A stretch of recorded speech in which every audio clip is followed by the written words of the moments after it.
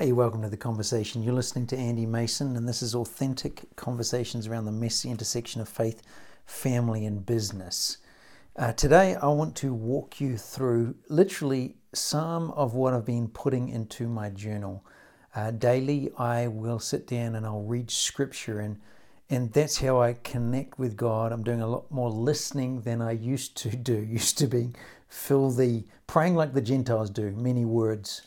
Now I've learned to listen a whole lot more. Like Mary and Martha, Mary chose what is more valuable. She sat at his feet and listened to his voice. And that's what I'm learning to do. And then I write down, and as I literally write down a scripture that stands out or a journey that I'm on and processing thoughts, it becomes clearer and clearer. So I want to talk about fatal flaws and how I've navigated this with myself. So I don't know about you, but I'm 47 years old, and when I was 25, I was amazing. I look back and I was praying every day. I was praying in my God language for 30 minutes every morning, fasting once a week, involved everywhere as a volunteer, all of these amazing things. I look back, and yeah, you could probably paint me as the poster Christian and what we're supposed to do. None of that was bad, except I was not aware of how many flaws and dysfunctions that I had. Relational things, codependence, things that I didn't even know, because just those things become more evident the older that you get. And more recently, and certainly through the last 12 months, pausing, being forced to stop and slow down and look around, walking through pandemic and political craziness and prophetic craziness. All that we've walked through has been a real eye-opener for me of how much I've missed my family by traveling and doing what we agreed on together, but the cost to that, and seeing that play out. Seeing different relationships where I've enabled dysfunction because of my own dysfunction. Seeing the pain that I've caused to my family when I've made decisions where I reduce the volume of their voice to justify my behavior. Nothing morally wrong, but relationally painful. And reflecting on that, it's become more and more aware of me and my own pain, and realizing, oh, this is not good. So just so you know, this is going to end really good. But it's been a journey, especially as we kind of things look like they're changing, as we're looking to engage in a different way and new ways going forward, reflecting on it and saying, God, what am I learning? What's going on? So here's what happened. One evening, a couple of weeks ago, we were playing games around the table, and there were a couple of comments made about me and what I did in the game. And I kind of let it slide. Felt like, it's almost like just a little dig about, oh, Dad's just not engaged, or Dad's not smart, was how I heard it. And then there was a little thing that I did and missing something with my daughter, and I happened to read a text on her phone, which she reacted to, but turns out she was just teasing me. She wasn't really worried about it.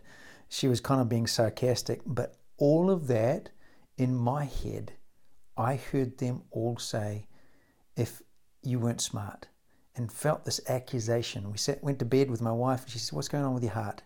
And I confessed, it feels like everybody's kind of pointing at my smartlessness, unsmart, and it just humiliates me. Now, I was pointing at them, as in, you guys are doing this. Well, my wife helped me see that's not what they said at all, and none of them think that. What's the point? It was a narrative in my own head because of a series of things where made some stupid mistake, or something had happened, and I started to formulate a narrative of myself. If I was more smart, relationally smart, emotionally smart, I wouldn't have done that. I must be unsmart, we say. That's the narrative I'd gone through my head, to the point that when someone else said something, I just heard, if you were only smarter than this, then you wouldn't do these stupid things, Andy. What am I doing? I'm beating up myself. Now, at the same time, I'm reading through Matthew 5, Matthew 6, It talks through the Lord's Prayer. Father in heaven, hallowed be your name. Your kingdom come, your will be done on earth as it is in heaven. Give us this day our daily bread. Here's the key. And forgive us our trespasses as we forgive those who trespass against ourselves. I was reading a book by R.T. Kendall on the Lord's Prayer, and he unpacks that phrase. It's all around forgiveness. It's literally a statement of, I will forgive others to the standard by which Jesus forgave me. That is the standard. And for me, there's two components. One, that's others. That's literally walking in pre-forgiveness. But secondly, it's actually forgiving myself.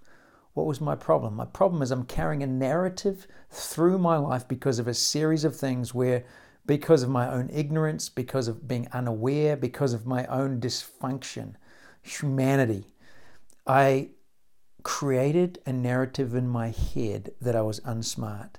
And I held myself to that, which only makes it worse. What did I need to do? I need to start by forgiving myself, because unforgiveness ties you to the narrative. It ties you to a false narrative of who you are. Forgiveness releases you from that. So I had to go through this little process, but literally this is the 28th of March. I'm looking in my journal. I start to write this out.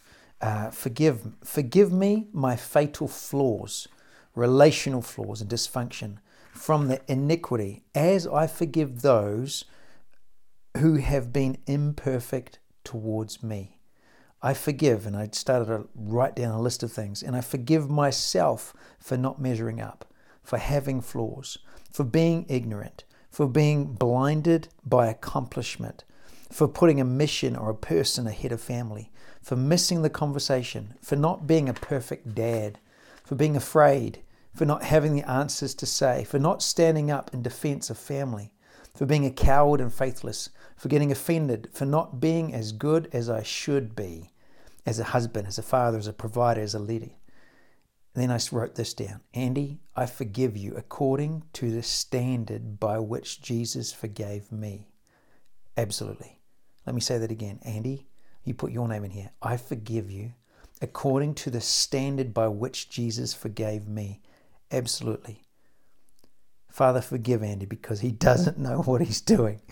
Compared to, I can't forgive myself for not knowing. How could you not know what you're doing to yourself, your family, your friends? Father, forgive me because I didn't know what I was doing. I was so foolish and ignorant, which leads me to Psalm 73. I was like a brute ox, a dumb ox, in your very presence. Nevertheless, I am continually with you, in spite of all my sin, iniquity, missing the mark. He does not exclude me. He continues to hold me by my right hand. He continues to give me power and authority and might. And he guides me. As I keep walking, he keeps leading. So I forgive myself as Christ has forgiven me. And I lean into having my mind renewed so that my words' ways match his and I make him proud. So I got through that, and I'm processing this forgiveness and what it even means. And I heard God say, Andy, well done, good and faithful. That means fertile soil, fruitful. Fruitful tree, good ground, a soul inclined to goodness. And I unpacked that, and you can pack that yourself. But what it's got me realizing is I am so much more imperfect than I thought I was.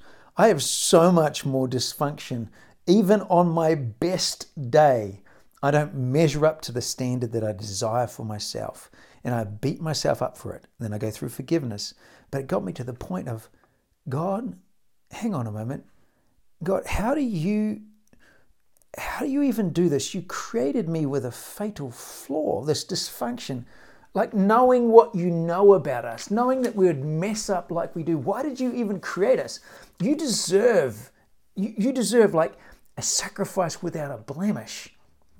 That's because you're perfect. You're complete. So why? Like I can't even bring you on my best day. I can't bring you the offering that you deserve because you deserve better than I can ever give. So why didn't you like fix the flaw and create us with just remove the stupid button so that we actually don't do the mistakes that Adam and Eve did and messed up so much for humanity, the pain, the brokenness. Why did you even do this, knowing ahead of time that this was what was going to happen? It was going to cost you everything. The pain, the brutality, the treason, the betrayal, the rejection that God, you walk through. Why didn't you go back up and actually fix the problem before you started? Because you knew ahead of time this is what's going to happen. And I was processing this. And then it's like I was wrestling with this for, a few days. And I wrote this in my journal. God, you knew we would fail. You knew it would cost you everything. You knew this already. So why did you do it? And I sat there and pondered and paused. And then I heard this question. Andy, did you decide to have children? My answer is, yeah, sure did. Did you know they would cost you? And it would be messy. It would literally cost hundreds of thousands of dollars. I'm thinking, yeah, I did know. I wasn't fully in touch with how much it would cost, or the mess, or the pain, or the anxiety, or the heartache that just having good kids, that good kids is still going to cause heartache. I had no idea of that. Well, did you still choose to have kids? Absolutely. Would you do it again? Oh, without hesitation. I'd do it so much better now because I'm way less jacked up with my own stuff. But absolutely I'd do it again. Well, Andy, why did you decide to have children, knowing that they're going to cost you hundreds of thousands of dollars, heartache, pain, grief, mess? Why did you choose to have children? I pondered and I thought, here's what I wrote down. Number one, I was born to create and reproduce. It's part of my nature. Number two, legacy. To be able to see someone carry on my name and my memory. To see my kids do that, go further, faster, stronger, and longer. I mean, that's a reason to have kids. That's a great one. Number three, to benefit the world, to multiply me, to add value to the world. I can create these 4 children that they get the best of me and the best of my wife. We create an environment for them to flourish and grow. Oh, wow. And I know what I can do, but multiply that times 4 with 4 children. This is fantastic. Benefit the world. Number 4 is the joy, to experience the joy of life moments. Reflecting when my son got inside the rabbit cage with the rabbits. Like hilarious moments that I can remember that bring a smile to me as I reflect on that. To see a photo of him sitting on my knee looking in my face. To have my daughter as I'm driving her to school when she's in elementary school, and I say, what do you want to do when you grow up? And we go through round and round and round, and finally she says, I say, well, what do you want to be then? And she says, I just want to be with you, Daddy. Those moments of joy just are priceless. There's no money in the world that could take away that price. To experience the joy of life moments, the joy of relationship desire, the joy of firsts, and the comfort of closeness. When a kid snuggles up to you on the couch, when your 16-year-old son holds his mother's hand as they walk through Disneyland, that's priceless. Number 5, as a friend, why would you have kids? Because you get a friend to grow up someone in my image and likeness who would go beyond my weakness, but become a companion and a friend. That when my kids are of the age where they get to choose, they leave home, but they come back because they want to, because they enjoy spending time with their parents. If I can create that in my children, to have my children choose to spend time with me, that's worth it. Number 6, the pride of, I produced this. One of my daughters has just been accepted for a particular college that she's dreamed of. And I've been running around saying, I'm going to college. I'm going to that college. Why? It's the pride of knowing that it's my daughter who's doing that. It's my son who's got in the wrestling team. It's my daughter who's in the mock trial team as a freshman in her university. It's my daughter that wrote that poetry book as a 19-year-old. It's my daughter who's 14 who dances. dances out in front of the garage to music at night, who is writing a book. And those are my kids. There's a pride in that. And I paused. I sat back. Why have children? Because it's worth it. The pain, the cost, it is worth it. And I'm like, okay, fair enough. That's fair enough. But I still have a problem. I'm still like, okay, God, you convinced me. You created a planet. You created all of this for us. And you wanted those things. You were born to create legacy, to benefit the world. The joy, you got to experience the joy of me with you, which is actually John, if you read John 14, 15, 16, that you may experience the joy. There's an aspect of that you bring joy to the Father when you live who you're born to be, when you turn and pause and turn to Him and reflect and worship and engage with Him. That brings Him joy. For the joy set before Him, He endured the pain, the cross. Okay, you're messing me up now. You're completely messing me up. The friend, he doesn't want servants. He wants friends to be with you, not just to accomplish stuff, but to be with you. And the pride for Him to say, these are my kids. This is my son in whom I'm well pleased. Hey, you guys, listen to him. I was processing this, but then I'm still struggling because I'm like, yeah, but we've still got this fatal. Why don't you just fix the fatal flaw? Like, why did you create us with this fatal flaw? And then I sense the Lord leading me back to Genesis 1, and I start to read Genesis 1 again. And I read, in the beginning, God created, and God said, and God saw, and God made, and God called, and God divided, and God set, and God blessed. And I read it, and He says He created the light, and He saw that it was good. And God created the land and the seas, and saw that it was good. And the grass and the herbs and the trees, and God saw that it was good. And the sun and the moon, the stars, and God saw that it was good. The sea creatures and the birds, and God saw that it was good. And He blessed them to multiply.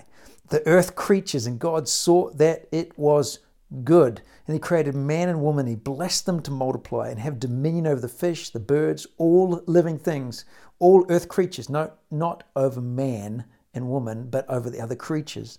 And He saw everything He had made, and indeed it was very good. What's the point? It's not a fatal flaw.